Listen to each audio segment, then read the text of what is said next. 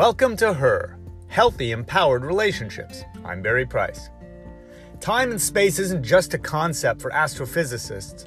It's something very real in terms of how happy we are when we're spending too much time on our own or feel lonely versus being so crammed in, schedule-wise, time-wise, or spatially that we're living right on top of a partner. For example, we don't need the studies they've done on animals and density and crowding, where conflict increases the more animals are crammed in together, to really understand that a couple is going to get along better when two people live in a large space than when 8 people live in a tiny space. Taking time to spend time connecting, but also time apart in a constructive way, and to not be crammed in too close to each other is very important.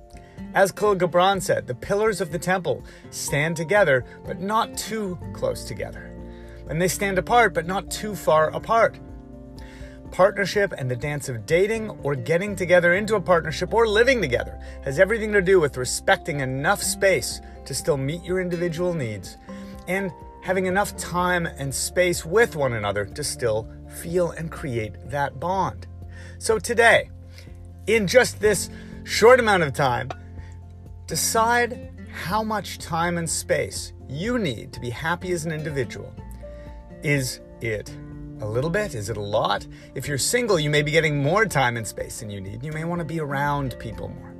How much time and space do you need individually? How much time and space do you think your ideal partner or your current partner really needs to be happy? You both deserve to be happy and in a healthy, empowered relationship. Much love.